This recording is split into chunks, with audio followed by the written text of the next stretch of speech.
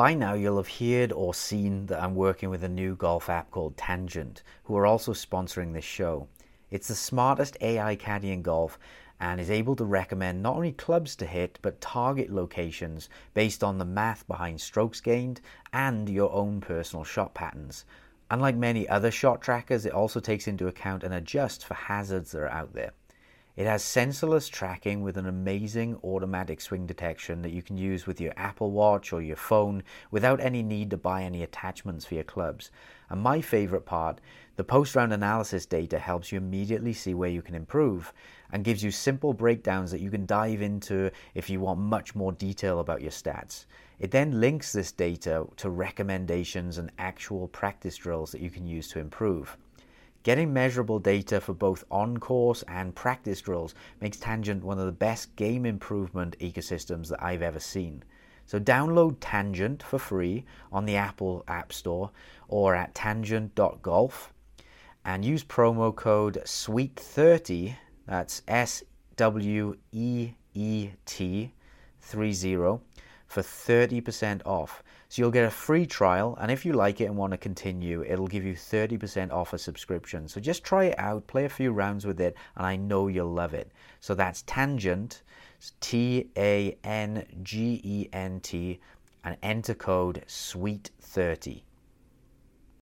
When you need mealtime inspiration, it's worth shopping Kroger, where you'll find over 30,000 mouth-watering choices that excite your inner foodie. And no matter what tasty choice you make, you'll enjoy our everyday low prices, plus extra ways to save, like digital coupons worth over $600 each week. You can also save up to $1 off per gallon at the pump with fuel points. More savings and more inspiring flavors make shopping Kroger worth it every time. Kroger, fresh for everyone. Fuel restrictions apply.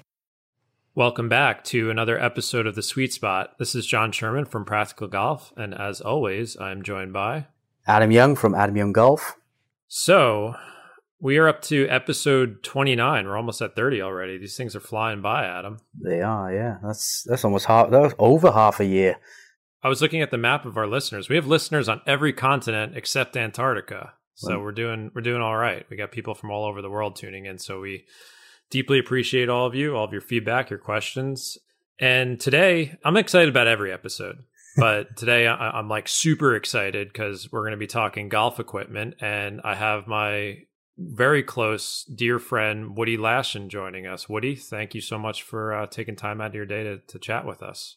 Thanks for having me. I'm looking forward to a lot of great stuff. One of the reasons Adam and myself wanted to bring Woody on is that I don't think there's a lot of there's more great information about golf clubs than ever, but I still think a lot of golfers are kind of flying blind over what equipment can and can't do for you. So Woody has agreed to come on when he has time to kind of talk through different parts of club fitting and golf equipment and in an effort to educate everyone. So Woody, why don't you give us a brief introduction of who you are and what you do? I'm a legend in my own mind, John. Okay, that's a great start.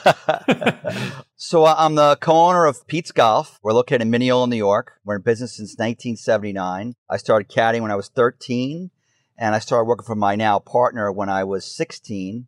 Played college golf, had a scholarship.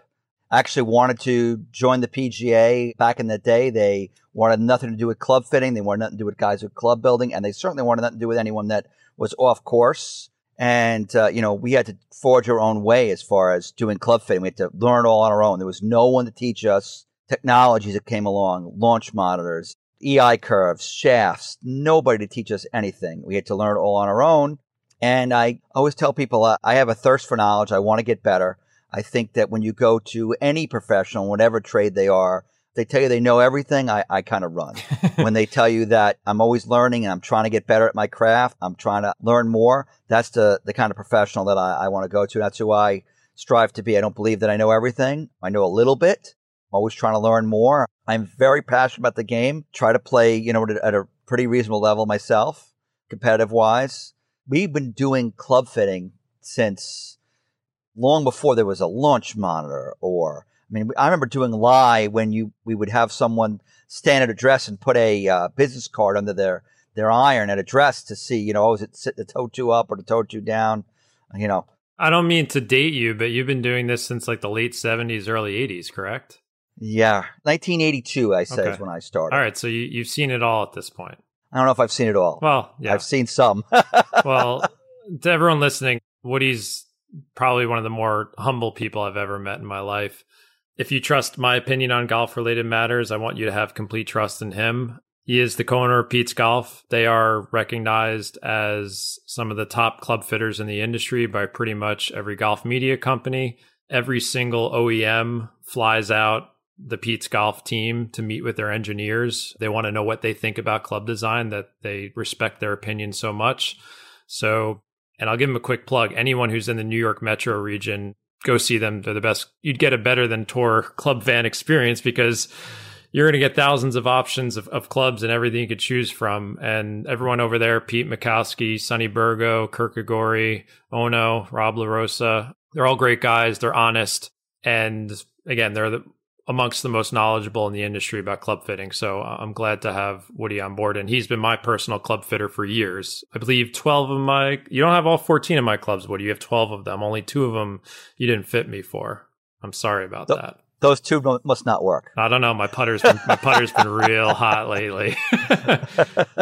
So in this episode, I figured we'd start off with the big dog. We're going to talk about drivers and hopefully educate everyone about the different variables involved. It'll be a club fitting discussion. It'll be some physics and engineering. Adam, are you excited about this? Do you know a lot about the driver equipment scenario? I know you know how to hit the ball properly, but how's your equipment knowledge? The stuff that interests me is the physics of ball flight, launch, spin rate, ball speed.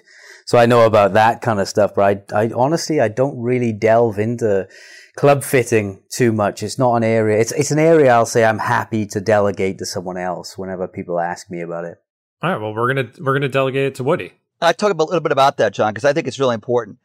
There's a lot of golf professionals in the industry, and we're like doctors, but you specialize in something. I'm not going to go to someone who's going to operate on my knee if my elbow hurts, or if I've got cancer. I'm not going to someone who works on eyes. They might know a little bit about it, and they should, certainly because they're medically trained. I need to know a little bit about the golf swing, probably more than I let on, but that's not my specialty. And so I'm never going to give a lesson. It's not what I want to do. Yeah, that's how I see it as well. I like to think that there are people out there who know just as much about equipment as I know about the golf swing and improving golfers from that perspective. I never have any aspirations of knowing as much as you about this kind of stuff, but I'm always trying to learn it, just trying to get as much information out of you as possible. I want to be dangerous with this, but I know that you're the expert in this field. Let's start diving into it. I think Woody and I have had this conversation a million times separately. I've kind of been your apprentice over the last 5 or 6 years to suck up a little bit of your knowledge. Let's start with, what do you think are the biggest myths or misconceptions amongst the golf consumer about drivers? If you had to think of one that sticks out in your head, what do you think they get wrong? I've done my research. I bet. When someone says to me they've done their research, to me, the problem is that they've read marketing materials, because every manufacturer that's out there, it doesn't matter which one, every OEM, the only information you're ever going to get is from the marketing side of the company. You're never going to get the information from the guys that designed it. They don't want those guys talking to the public. Quite honestly, I don't really blame them. They're in business of selling golf clubs, but I'm in the business of trying to help people play better golf. So when someone says to me, I've done my research, I'm like, oh boy. Okay. There's no true independent tester, and every golfer is an individual, right? So my job is part scientist, part artist. So I need to understand the science of how equipment works. I need to understand why it works and what it does. However, you put that science in an artist's hands and they're all going to paint a little differently with it. So I've got to look at how are they painting, what are they swing, how are they swinging the golf club, and what does the science say behind it. And when they've been kind of skewed to, I want to buy brand X because it's low spin.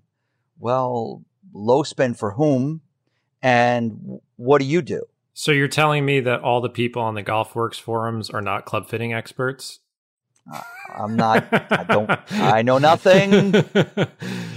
I didn't mean to take a dig at them, but that's kind of like the de facto. I've cruised around some of the forums online where people argue over equipment stuff. It's entertaining to say the least. So hopefully we'll give some straight stories. One thing about Woody that I can tell you is that he is brand agnostic. I've personally walked into a fitting. I remember when I was getting my irons done, I was kind of looking for pings and we tried something else. So rest assured, he will give you the straight story without any of the marketing fluff. I think some people don't understand, like, and again, this is variable for each golfer. Each golfer is unique. But overall, if someone went from a driver that like was not the right club for them to one that was fitted properly, what's like a reasonable gain, a tangible gain that someone could expect on the golf course? What have you seen in some of your recent fittings where someone walked out and was like, "Oh, I'm very happy with that"? Guy I worked with today basically never hit his driver because he couldn't hit it at all.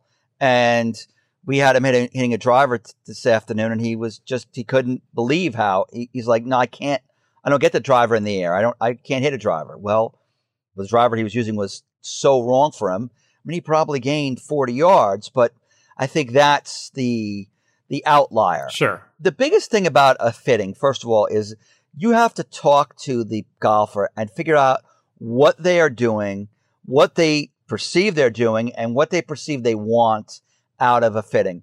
And I think that's very different for every player. And so before we hit golf ball one, I'm going to talk to my client and I'm going to find out a little bit about them. How long are they playing? How often do they play? Do they work with a coach? Do they practice? What are their tendencies right now? We ask handicap or average score, but the reality is that, as you well know, that's not really necessarily relevant to how they might hit the driver. I have a guy I know, he's a 5 handicap. He's a horrible driver to the golf ball. You might have someone who's a 20 handicap and they drive the ball fantastic. So it's all relative to what that player's doing, how they do it, what they think happens. And then, so once we've had that discussion, and that discussion I would say could last 5 minutes, could last 15 minutes, depends on the player. If they're working with a coach, I want to find out what the coach is having them do. I want to know what the coach thinks the flaws are. If they're not, and a lot of players say, "Listen, I'm not taking lessons. It's not what I'm doing." Okay, you're playing a game that you want to play. You're not going to play it for a living. You're playing it for fun. So we want to make sure we give you the max benefit for you. Another player might come along and say, "Listen, I'm taking lessons, and we're not going to do any Band-Aids with that person maybe because they really want to get to a certain level, and you don't want to do something to stifle that growth." The second thing we do is you got to baseline what someone's driver is. I think it's very important to understand in the golf industry, there are no standards. So when I say stiff, I don't know what that means, reality is. I don't know what stiff means. I don't know what regular means, because I could give you 5 shafts that all say stiff, and one is really stiff and one is extremely soft. We're going to get into that later on. Don't jump the gun on the shafts. But I've seen, I mean, I could tell anecdotally working with you over the years, my most recent change, I gained 20 yards and was hitting it straighter with the change in the shaft and the head that we did. So I've mentioned this in other episodes where I will play with golfers, whether it's in tournaments or regular rounds. And even last week I was playing in a member guest, and my partner, I could see he was like hitting his driver and it was like ballooning in the air and spinning too much. And he probably swung much faster than me, but I was hitting it by him. And I said, like, you got the wrong driver. That's an example of someone who's a really good golfer who probably, you know, if I had sent them to you or someone else at Pete's Golf, you would have gotten the right setup in his hands and probably would have easily gained 10 to 20 yards. So I think there's all these golfers out there that, you know, have bought stuff off the rack. They like certain brands. They are a Titleist guy or TaylorMade person, and they just kind of default to that stuff. So yeah, let's get into Adam. I'm sorry, I'm like talking over you here. Do you have any questions yet for Woody? With looking at their tendencies, the players' tendencies in the initial stage, what are the important data points that you're looking at? Well, I want to know what their tempo is. I want to know where they're striking the ball on the face of the golf club. I want to know what they think. So a guy comes in and says, "I always miss right." And he's got a swing that should produce a hook. Once he starts hitting the golf balls, I'm like, "You always miss right?" "Yeah." "Well, I'm afraid of missing left." "Ah, okay. That's why you're swinging that way." it's important, Adam. It's different for every player because player A thinks he hits the ball high and he does not. And player B thinks that he doesn't get any roll and it has nothing to do with too much spin. It has to do with poor contact. Because when he makes good contact, he doesn't spin it too much. So it's very player specific what I might look at. I love how you're going into the mindset as well and asking them psychological questions. I think that's something that in my coaching as well. If, for example, I have a beginner who's hitting top, and I ask them, what are you trying to do? In many cases, they come back and they think that touching the ground is a bad thing. They don't, I've had many lady golfers who say, well, I don't want to damage the turf. And it's like, well, no wonder why you're topping it.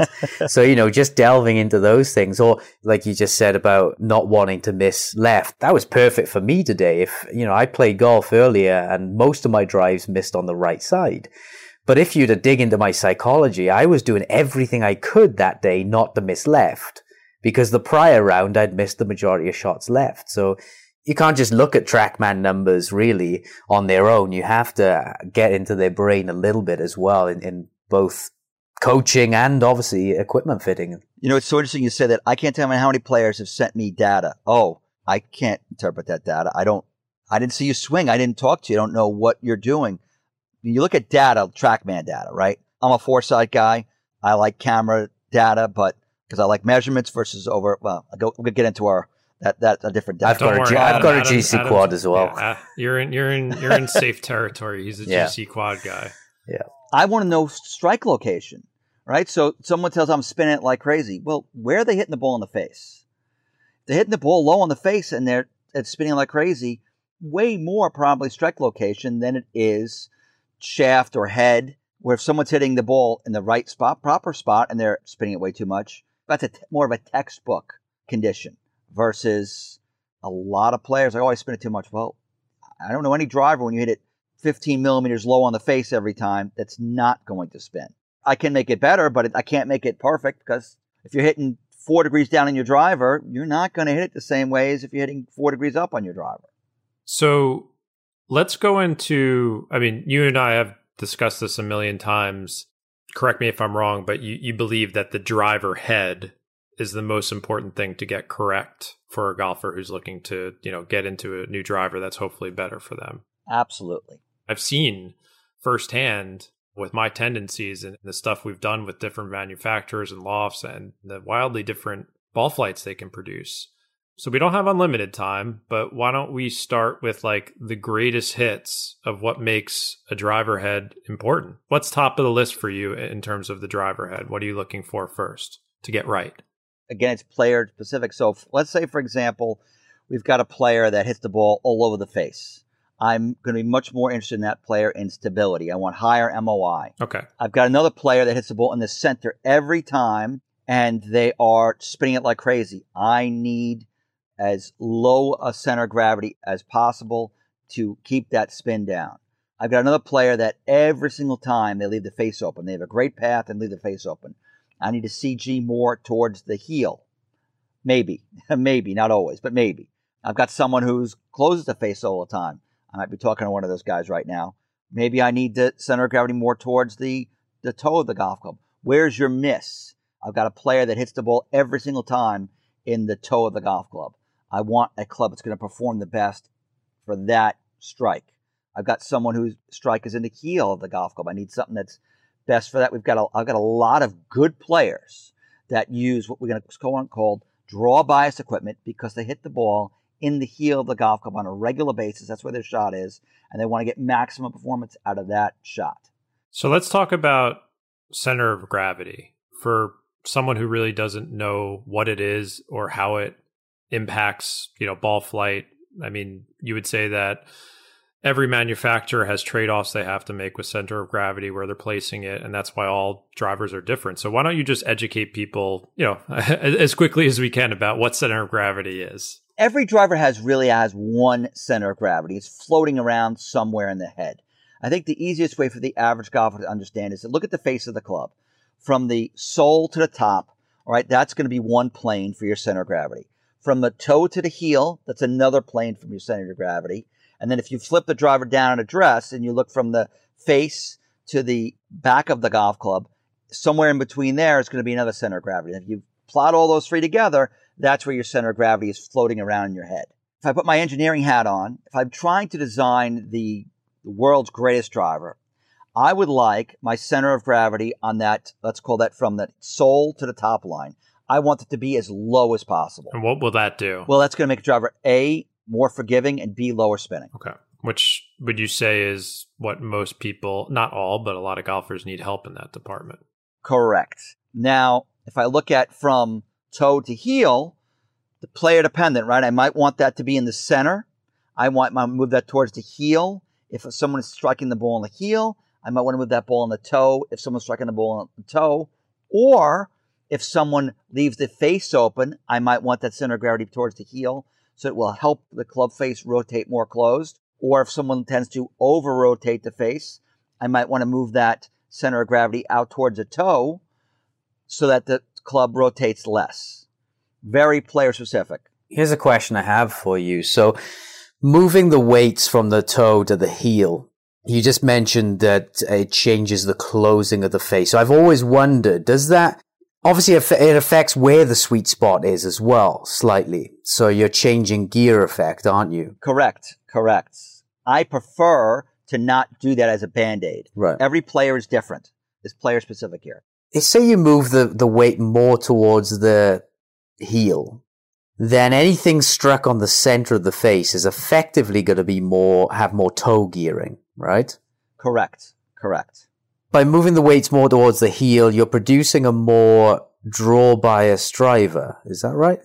Well, if it's hitting the center of the golf club. If you're hitting the center. Yes. How much of the change in direction is a result of gear effect versus changing how the club face rotates into impact? You know, whether you present it more closed, or is that even answerable? It's not answerable because it's very different player specific. So, for example, Adam, in theory, let's say I give you, who hooks it, a more heel center of gravity golf club. In theory, that should go more left. However, you are not a robot. You are an individual. And so you take a swing with it and you hit one shot and it goes left and you go, oh, now you might hit that driver way more to the right because you're holding on and not letting it release because it wants to go left and you don't want it to go left. Yeah, I would be one of the toughest people to fit because I adapt almost instantly to whatever. Because I had to as an instructor, you know, I'd be demonstrating. I wouldn't have a club, so I'd pick up a ladies' club and hit a few shots. And depending on what the first one did, I'd adapt for it. So yeah, I'd be a tough one to fit. But guys like you, when you do a fitting, it's one shot. Mm-hmm. You can't hit multiple shots. One shot change, because you'll adapt to it. And I always tell people that the good player is the hardest one for me to help. They're the ones who are breaking the door down to try and find anything that can help them with one shot every 10 rounds. But they're the hardest ones to help because they can make anything work. I use Mickelson as my example. Mickelson can take any right-handed club, turn around lefty, and hit the best shot you've ever seen. The more talent you have, the more you can overcome having the wrong equipment. I like to use Mickelson because he's an equipment nut because he knows that on the range, he can do anything. There's no pressure. There's no nothing on the golf course. He's got to have something that's going to work the best for what he does, for what his tendencies are. However, if you walk in and you're a 25 handicap and you have no idea how to control the face and you're using a driver that's forcing you to leave the face open and I can help get the club face more squared, when you go out play, you're going to like, oh my gosh, I can now hit the ball straight. Correct me if I'm wrong. Obviously, center of gravity has a massive influence on how the ball is going to fly through the air. Well, there was one more part we didn't talk about center of gravity, is that from front to back. Yes. And I think that's the most important one, right? So the more I can move that center of gravity back, the more MOI, moment of inertia, or the more forgiveness a driver is going to have. Problem is, the more I move it back, the more it moves up on the face. The more I move it forward, the more it moves down on the face. So, if you will, on a robot, and I say in a robot because robots do not swing at all like humans, but on a robot, the driver with less forgiveness but a lower center of gravity will spin less. The driver with the higher MOI factor will spin more on a robot. So this is one of the main points, and really one of the things that kind of it's taken me years to wrap my head around this, but every manufacturer obviously has different center of gravities in their clubs. They have different MOI, because what you're alluding to is really trade-offs in engineering design. So you could talk about this, like Titleist and their drivers, they have one type of design and tailor-made, and talk about how much these variables in center of gravity or MOI can exist from brand to brand, or even from product to product within the brand. These guys that design, these guys and gals, by the way, that design golf clubs, most of them are actual rocket scientists. They come from the space programs. They're geniuses. But they realize that there are a plethora of types of players out there. So the engineering team has to choose, okay, we're going to make 4 driver heads. We're going to choose 4 different types of players that we're going to build drivers for. Are there only 4 players? No, there's 4,000 players. But they have to choose, and 4 could be a lot, right? Maybe you could only produce 3. Maybe you can only produce 1 or 2. They have to choose that player and then say, okay, well, we're going to make this for this kind of player. So player A is a high spin player, doesn't need a whole lot of forgiveness. He needs less spin. He hits the ball in the center every time. Player B hits the ball all over the face. They need as high MOI as possible. They're picking these players, and every engineering team is picking it slightly differently. So they're not all playing by the same rules, and nor should they. For a golfer, the great thing is now that if you've got 7 or 8 manufacturers, and each manufacturer is making 3 or 4 drivers, we've got 20 some odd choices to choose from for you as a player. When you come into me, I'm brand agnostic, right? So I'm not going to ask you what brand you want. I'm going to fit you based off what I see, what's going on. And then once I find the best club for you, I'm then going to ask, what brand would you like? And you say, oh, I wasn't thinking about this brand. I was thinking about another brand. Okay, well, let's put it together and we'll set up that combination, see how it goes. And you go, oh, I don't hit that as good, but I really want this driver. Well, now you can make a choice. I want the brand that's going to perform the best for me, or I want the brand that the name and the look is and the feel is what I liked. And there isn't a bad choice there, by the way. You know, you're not playing golf for a living. You're going to make a choice based on your enjoyment level. I think most of the time people choose a driver that's going to perform best for them, but that's not always the case. You've seen what's happened with me. I mean, obviously, golf manufacturers don't design clubs for my tendencies because I'm a low spin player. And I remember one time I went out with that club. I won't name it, but I just couldn't play with it because I couldn't get the ball up in the air. So I think one of the main points I hope people get from this is that I think all the manufacturers are making great clubs, is what he said. They have, tremendous resources behind them. They have geniuses designing these clubs, but they are picking for certain tendencies. And if you don't match up those tendencies properly with your swing, then you're likely leaving something on the table and making the game a bit harder for yourself. Would you agree with that? Absolutely. Absolutely. Our goal of the fitting is to help you play better golf. That's different for each player, but it's to help you play. It's not to sell you a golf club. If you're going for a quote-unquote fitting and it's a selling, which unfortunately is what happens a lot, the job is to sell you something. I'm not a fan of that. Well, that's why people trust you around this area. You mentioned MOI. I think a lot of people have heard those 3 letters. Can you briefly define that for us and what it does in a golf club? Moment of inertia. It's resistance to twisting. If I hit the ball in the center of the golf club, and by the way, folks, the center of the golf club is not the actual measured center. It's where that center of gravity comes up. So on a driver, on most drivers, if you were to put a line on what would you think with the vertical line, what the center of gravity would be, the center of gravity is always above that because you can't get it below it without giving up too much MOI. But the more MOI you have, the more the driver is going to resist twisting. The less MOI, the more it's going to twist, and the more it's going to have more gear effect. What's the trade-off then? Because obviously, otherwise you just create incredibly high MOI clubs. Nike tried that, didn't they? Yeah. Well, so the problem is, again, if I move that center of gravity further back, it goes up on the face. What goes up on the face? The center of gravity rises on the face. Right. So in simple terms, it's going to spin a lot more. If I had a chalkboard, I could show you. You can't move it back without it moving up. Now, That said, what are all these engineers trying to do? They're trying to figure out, hey, how can we move it back without moving it up? Do we use a carbon composite? How do we, in the crown to make it lighter up there so there's less weight up there? Can we lighten the driver in some place to have more weight in the back of the driver so that it won't affect it as much? The driver today versus the driver of 10 years ago is night and day different. They're all striving to do this.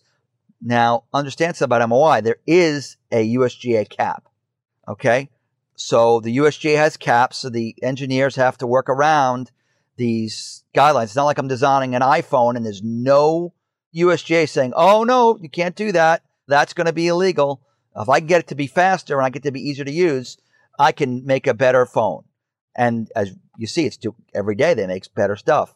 In the golf world, the USGA and the R&A come along and say, hey, these are the rules.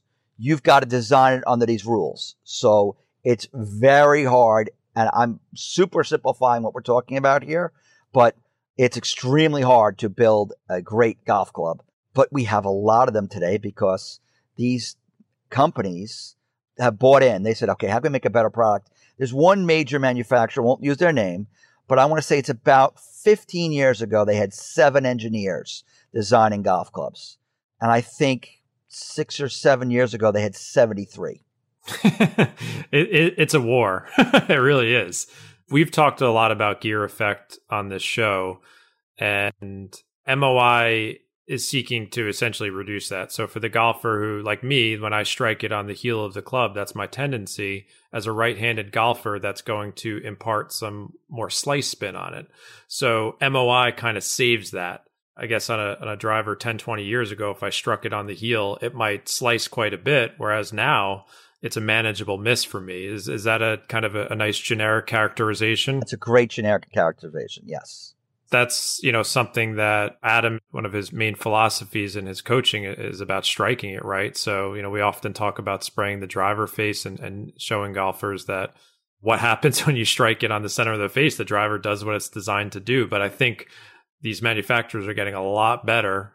I keep hearing the word like spin stability on off-center strikes. It seems like that's what they're focusing on more now. That's the biggest thing I noticed. I updated my driver from a 10-year-old driver recently. And in terms of spin stability, I noticed that when I catch it low on the face with this new driver, it still seems to have quite a penetrating ball flight. Whereas the old one, I'd see the ball spin ramp up and it would become a very floaty flight. So that is definitely something I've seen with this new driver, this new model from about a year ago. That's what they're trying to do. They're trying to make them more consistent. You could have a 10 or 12-year-old driver, but occasionally sometimes you can't beat it. It happens all the time, I should say. But if you don't strike the ball in the same spot every time, which most of us don't, the more stable driver is going to produce a much more consistent pattern. This is very difficult for a golfer who doesn't have access to a fitter like yourself, but essentially you're trying to find a head that has a center of gravity, a moment of inertia, and some other characteristics in its design that are matching up with the strike and swing tendencies of that player as best as possible. Because, of course, the driver's not going to hit the ball for you. You're essentially trying to make people's poorer swings not as poor and maybe emphasize their strengths a bit more. I mean, that's certainly what I've seen when I've gotten better drivers in my hands. That's exactly what we're trying to do, John. Exactly.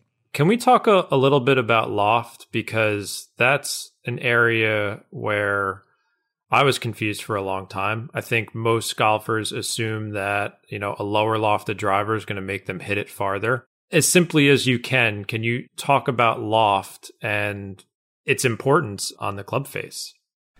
We have an exclusive offer on one of my favorite golf shoe brands, True Linkswear. They just released their new Luxe G shoes, which is their first big release of 2024, and it is packed with a ton of features. The Luxe G is available in both men's and women's models, and it combines tour-level performance with a new fit and feel. You'll get the comfort that True Linkswear is known for with their Wonderlux midsole for a supportive yet comfortable ride. The Lux G is also fully waterproof with a 2-year warranty, and they have designed it with their padded heel lock system to ensure stability throughout the entire golf swing. But they didn't stop there. True Linkswear always pays attention to the small details.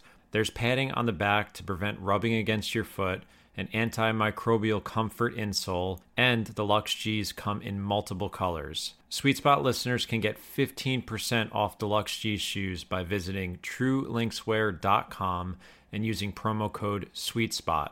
Once again, that's truelinkswear.com and use promo code SweetSpot, that's one word, to get 15% off their new Lux G shoes. When you're hiring for your small business, you want to find quality professionals that are right for the role. That's why you have to check out LinkedIn Jobs. LinkedIn Jobs has the tools to help find the right professionals for your team faster and for free. You can post your job for free at linkedin.com/sweetspot. LinkedIn is not just a job board. It helps you hire professionals you cannot find anywhere else, even those who aren't actively searching for a new job, but might be open to a new perfect role.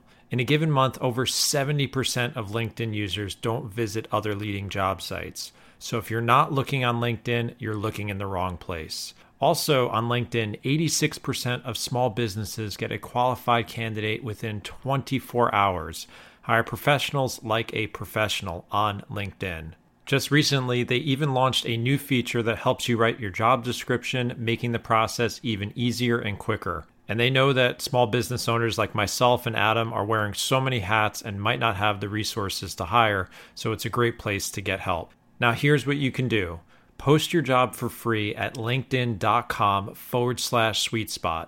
That's linkedin.com/sweetspot to post your job for free. Terms and conditions apply. Every player is going to have an optimal launch condition for what they do. That's a player that hits down on it. They're going to have a different optimal launch conditions for someone who hits up on it at the same speed. And the myth of a lower loft goes further. The way I kind of put it is that let's use 10.5 degrees. If 10.5 degrees is optimal for you, 9.5 degrees is going to go shorter. And 11.5 degrees is going to go shorter. 10.5 is going to go the maximum distance that you can produce. The air has a lot less resistance to it than the ground does. Everyone thinks roll, roll, roll. And I'm not discounting roll because especially for that lower speed player, we've got to make sure that we're maximizing roll there. But if you think that I'm playing a 9-degree driver and an 8-degree driver will go further, it will not. If it's properly fit, the 8-degree driver is going to go shorter and a 10-degree driver is going to go shorter also. You're optimized at that 9-degree. That's your launch angle, that's your spin rate with your ball speed, but it's so player dependent because if you hit down 3 degrees and I hit up 3 degrees, we're going to have totally different potential launch conditions. I'm teaching a young guy, I tell him, listen, I want you to go online, I want you to learn everything you can about D-plane. Understand it, learn it, you need to know it, then I'm going to tell you why it's not relevant. And I liken this back to as a young kid going to college, engineering school, and the professor's telling you, okay, here's this formula that you're going to have to use. We're going to break the formula down. We've got the formula. Why do I have to break it down? Plug the numbers in. It will tell me what I need to know. Well, if you don't understand how the formula works, which is the biggest problem I think today, people don't understand how the formula works. They don't understand why it popped out this number. So you need to understand how the formula works. You need to understand the science of ball flight from a D-plane standpoint to then understand that, wait a minute, we're hitting it 3 millimeters above the center of gravity and 6 millimeters left of the center of gravity. That D-plane's out the window. But if you don't understand it, it's hard you can't explain it properly to someone simply. Yeah, D-plane's much easier with irons where the face is flat and there's not as much gear effect. But once off-center strikes come in with the driver and the head is bigger and the center of mass is farther back from the face, then those D-plane concepts are a lot trickier. Yes. So let's say someone goes online or walks into the Dick's Sporting Goods or wherever, and they're like, oh, I'm going to buy a 9.5 degree driver. That's the loft I need. Can you explain why a 9.5 degree, and we've done this test, you and me, where I've hit different lofts on different heads and they've launched completely differently, different launch angles, different spin rates, so different, distances. Can you explain why 9.5 degrees is not a standard on any club, really? Multiple things, John. First of all, let's assume that they measure 9.5 degrees. All these drivers measure 9.5 degrees. Where is that center of gravity? What is that MOI number that we talked about earlier, right? So if I have 9.5 degree driver that's got, assuming you hit the ball in the center of face, it's got a lower center of gravity, it might launch the ball much higher than a driver with a higher center of gravity, which is going to launch it lower, but spin it a lot more. I always tell people, I can give you, I'm going to skip to wedges for a second. I can give you 3 wedges. All are 50 degrees. One's going to go 120, one is going to go 110, and one is going to go 100. And they're going to get there completely different, completely different ways, but they're all going to be measured at 50 degrees. It's how the design, where the center of gravity of the golf club is. Number 2 is when you see 9.5 on the driver, you assume that it actually is 9.5. Well, I'm here to tell you, folks, it's probably not 9.5. It's probably a lot more than 9.5. While it's gotten better over the years, these companies know, listen, this player, he's got to say 9 because he thinks he hits it way too high. But we know he really needs 10.5 degrees. So we'll put 9 in the bottom. We'll make it 10.5 degrees. We're exposing some dark secrets of the industry here. I've heard a little anecdote of, I think it was Lee Westwood. I don't know the truth of this, but he hits it very, very low. And I think they gave him like a 12 or 13 degree head or something, but they had it stamped like 8 or 7 on the bottom because he didn't want to use a loft that was that high. That's really important, right? So golf is such an emotional game. If I tell you you stink, I don't want to stink. I want to be better. So if someone's perception is that I can't play a 12 degree driver because that means I stink, we got to get them somehow something that says 10.5 on the bottom. So they don't think that even though it's not relevant at all, it's an emotional part of the game, which is critical. I was walking around with a 12.5 degree driver for 4 years. It worked just fine for me. You're a little open mind. Me and John would be very different in how we get fit because John's a lower spin player, aren't you, John? And I really need a lower spin generally. I launch the ball about 17 degrees in the air, sometimes up to 19. And that's with a 7 degree driver, if it is indeed 7 degrees. So yeah, we're always looking for different things. So we'd be very different in our fitting, I think. Very different. So most modern drivers you can adjust now. Can you quickly tell people why they should not be playing around with those settings all the time? Okay, so if I went to get fit, it's like me going to my doctor and saying, I'll take this medication, 10 milligrams. Are you going to go home and go, well, I didn't feel so good today. I'm going to cut that back to 8 milligrams. Maybe cut a little bit off that. I didn't feel so good today. I'm going to take 12 milligrams of that. You're adjusting something just by how you felt, not with any clear data. I tell people when I fit them all the time, listen, I'm going to set this driver up for you, what's going to work best for you. You're come back, let me check. Let me make those adjustments. Let the doctor make those adjustments. I see golfers all the time on a range. They got the wrench out. They're changing stuff. They don't really understand what they're changing. They're testing with range balls, so gosh knows what results they are actually going to get totally different when you use a real golf ball on the golf course. So, folks, you should keep your hand off the wrench. I have one in my bag just in case the thing pops out, but that's the only reason I have it, just in case it popped out in a tournament. Always you have to have that wrench in your bag because, listen, those things can come loose and you want to be able to tighten it. Yeah, I've had a few weights come loose and you got to tighten them back up. But yeah, I would caution people from constantly, I always liken it to changing lanes in a traffic jam. You're not going to end up anywhere. Those things don't necessarily work the way you think they're going to work. Yeah, that too. Yep. Yeah, you could start moving around the weight from the heel to the toe. And you explained before about how shifting the center of gravity has a lot of nuance on how the club twists or closes or opens more. So you're playing around with something that you fully don't understand the consequences of. Correct. When you see adjustable drivers, right? So I've got a driver, I can move the weight from the heel to the toe. When you do that, you're sacrificing something from a design standpoint because you've got to put weight maybe where you don't want to put it to make that piece not fly off, that weight not fly off. You've got to reinforce it, put maybe a track or something there. And there's trade-offs to those things. So just because the driver's adjustable does not mean it's better. Because it's not adjustable doesn't mean it's worse. They're all trying to do different things. That's a great point. So when you and I have discussed shafts, similar things come up. Getting the length correct, the weight, the profile. I've heard people say like, oh, well, it's all about the shaft with the driver. If you don't get the right shaft, you're doomed. How much influence, generically speaking, do you think the shaft has more influence than the head or vice versa, or they're equally influenceable? Okay, so what's on driver here? Yes. You can do a lot more stuff with head. I am producing ball flight results with head. I am not producing ball flight results with shaft. Your head is where the rubber meets the road, okay? Your shaft is your transmission. I am not going to, I want a higher launching shaft because this guy hits it low. I could do that with loft. Way more effective, way more easy. I want to use shaft for repeatability. I want to find a shaft that's going to help someone find the center of the golf club on a more frequent basis. I think this is the biggest myth in the golf shaft business of this is a high launch shaft. High launch shaft for who? Well, yeah, we talked about dirty secrets, and you've kind of educated me on that. The shaft industry seems like it's some back alley dirty business because it's not what you think it is for most people listening. The problem is, John, is that if you do your testing on a robot, yes, it's a high launch shaft.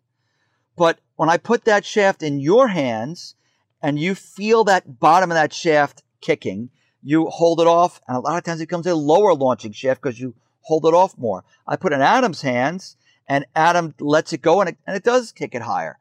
That's why it's player specific. But if I, as a fitter, can give you a shaft that is going to be repeatable for your swing, then you're going to play your best golf.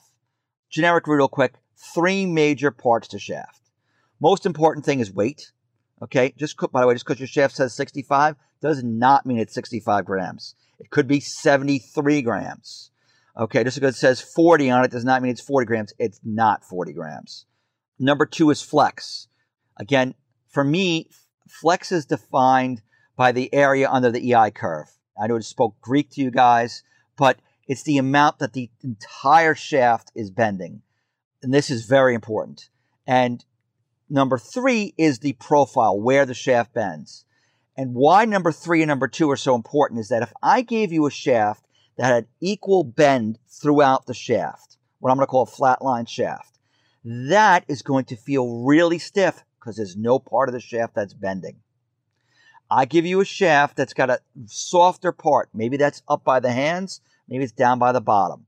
The same shaft that are theoretically the same flex are going to feel completely different. This feels really weak, but it's the same flex, but you can feel where it's moving. You forgot, I think the most important thing, number 4, is the quality of the paint job. How pretty is it looking? That's number 1, isn't it? Right? It's the color I it's like. all about the color and the paint job, right? Absolutely. Absolutely.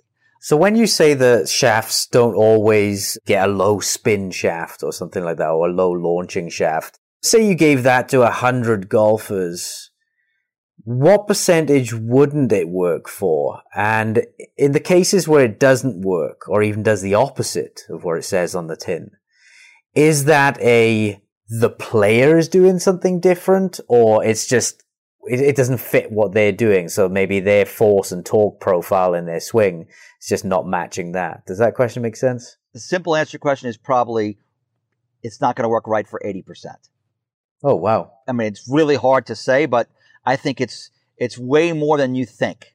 Mm-hmm. It's not going to work properly for, because it's not providing them to hit the ball.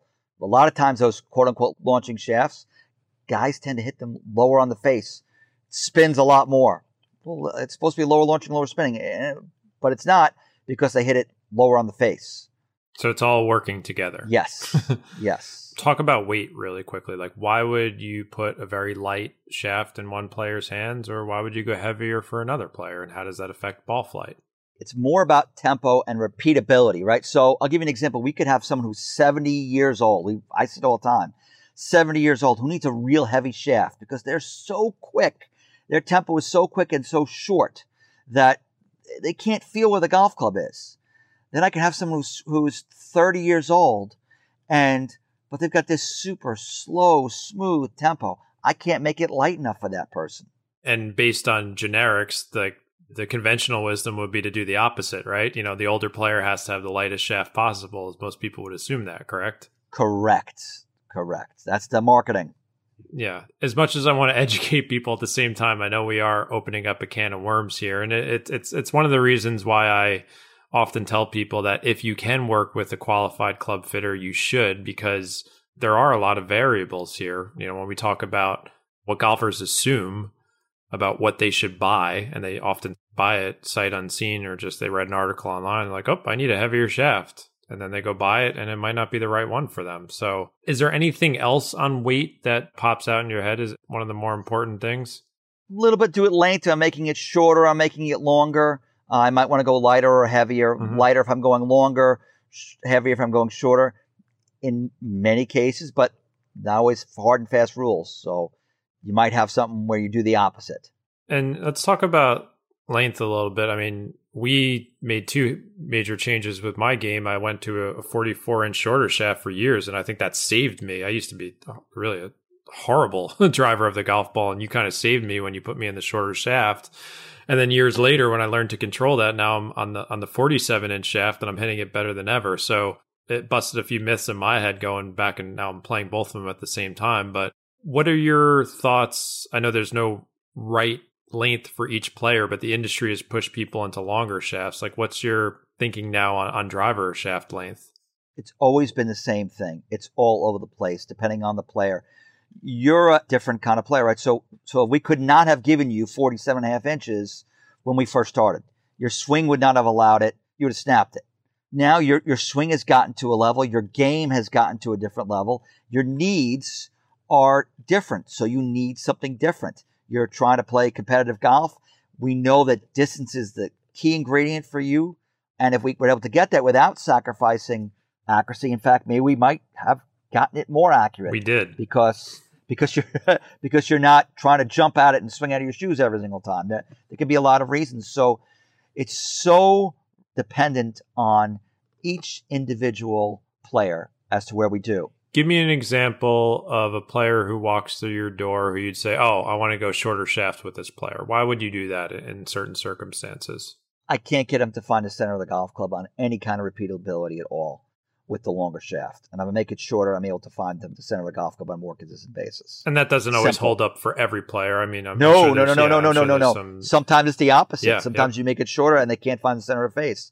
There are not hard and fast rules here. I was going to say, is that more the art part? You don't know until you test it, basically, what someone's going to perform better with in that regard? Yes, and obviously it's experience of going, oh, this guy's got a lot of lag.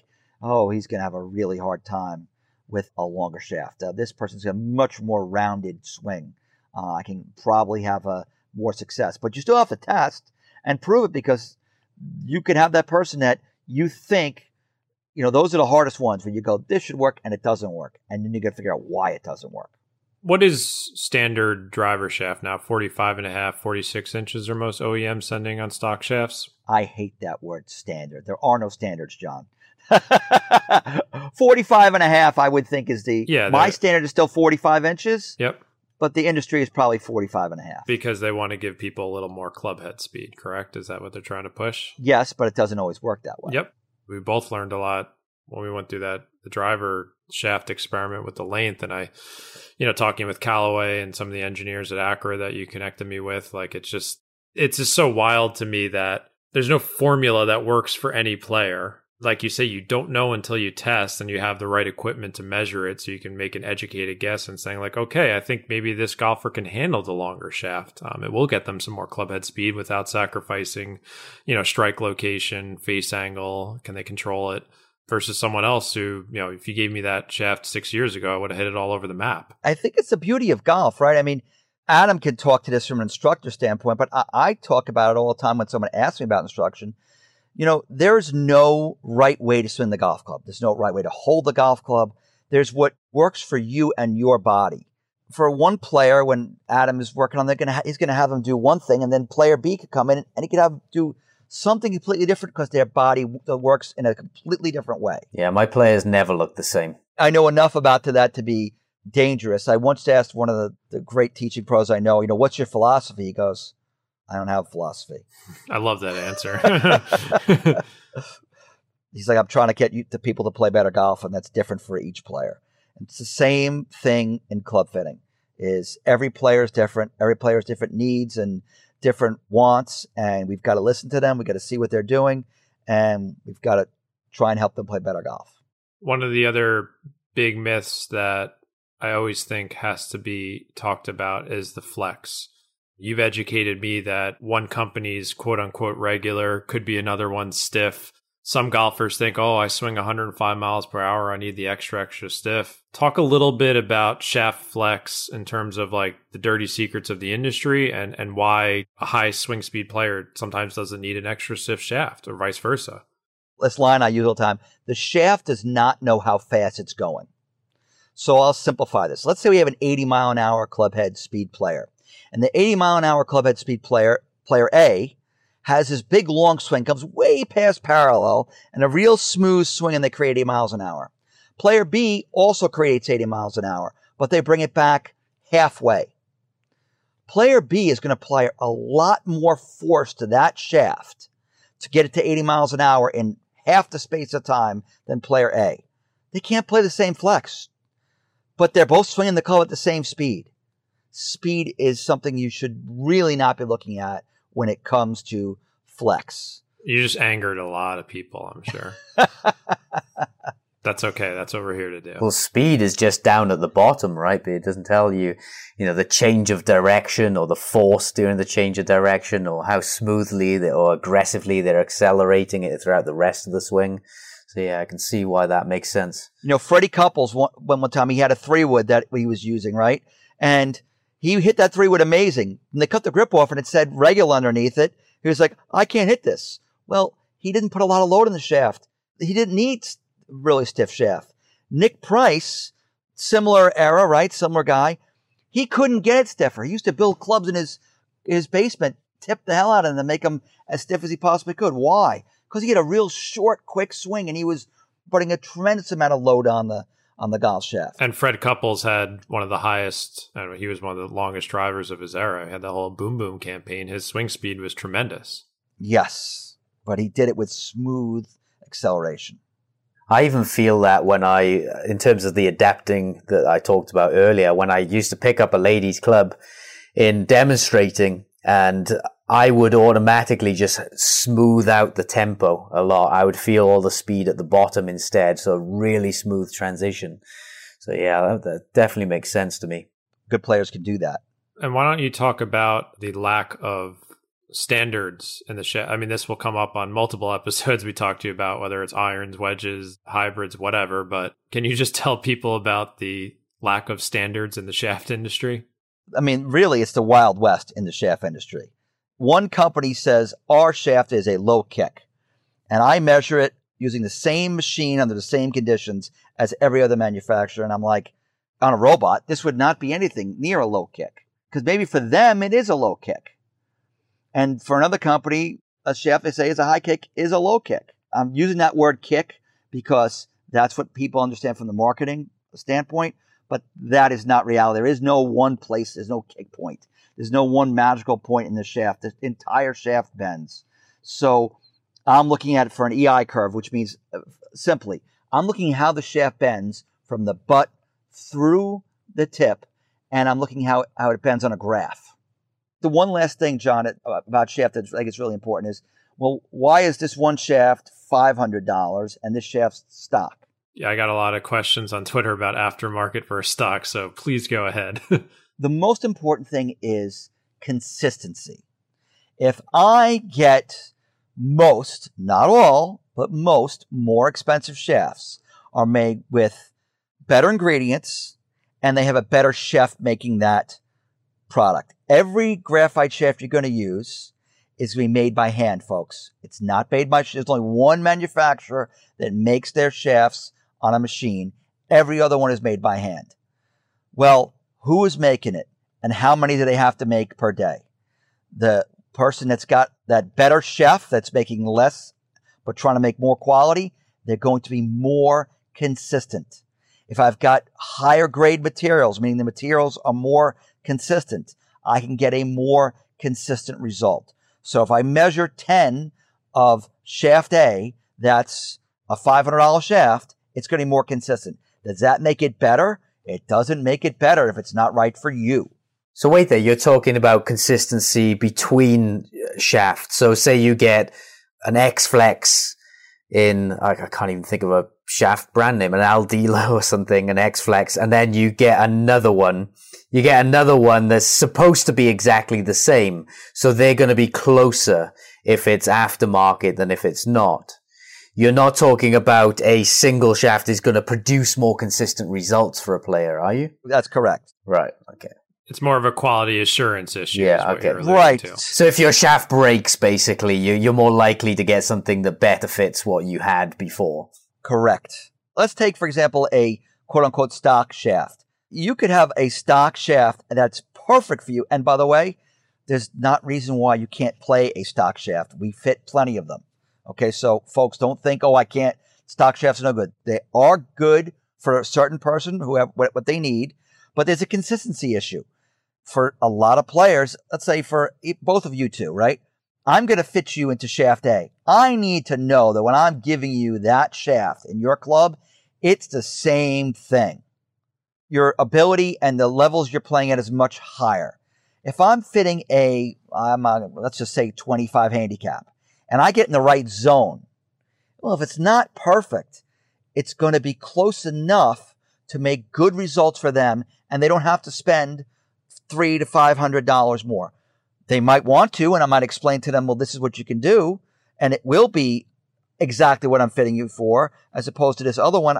I'm kind of rolling the dice a little bit here, but I think it's okay to roll the dice. It's all about playing percentages, what's going to work best for the player. If you saw how some of the real inexpensive shafts are made, you wouldn't want to use it unless you got that one and you're using it, but you better hope it doesn't break. So basically each shaft is its own individual, its own thumbprint, unless you get an aftermarket shaft, and then the thumbprints, you can make them more similar. In most cases, not all the time. Sometimes there's marketing involved. What about torque? Torque is a really bad number. It's a really bad number. You can have a high torque shaft that, guys, this shaft feels like it's really tight. And you can have a low torque shaft that this thing feels wobbly. What's it supposed to do in the swing? That's something I don't know. It's twisting. Imagine if you held the grip in your head, grip in one hand and your head in the other hand, and you try to rotate the head with holding the grip steady. Mm-hmm. Okay? You're torquing the shaft. How does it affect the results for a player? That's a great question, and I don't think there's a great answer. I talked to Shousa McKenzie many years ago. He did a great test with comparing with good players, comparing torque, and what you would think happened is the opposite of what happened. You'd think that the lower torque shaft would go more to the right and the higher torque shaft would go more to the left. And that's what might happen on a robot. That is not what happened in this study. That was what I would expect, but does it influence face presentation consistency? It can, but it's so far down on my list that I'm not super concerned with it, because the difference between 2.8 degrees and 3.2 degrees, there's so many other factors that come into play. So, for example, if I want a softer tip, I'm going to have probably a little more torque. I can't not have it. If you want to talk about things that are important in shaft, hoop retention, hoop strength is way more important. How does a shaft resist ovaling is way more important than torque. But nobody talks about that. No one knows what that is because it's impossible to market. But I can market torque. All right. So concluding on the shaft part, you're looking to get the right length, the right weight, the right profile to enable a golfer to deliver the club head more consistently. You'd say to most people that getting the head right is, center of gravity, moment of inertia, loft, getting that all dialed in is step one. And then finding the shaft that accommodates that head and that delivery method to kind of tighten things up there. But that doesn't mean that's how I'm going to fit, though, John. No, I understand. I'm just saying, like... Because I may do shaft first because I'm trying to find something that I can get you to find that center of face first and then go to head.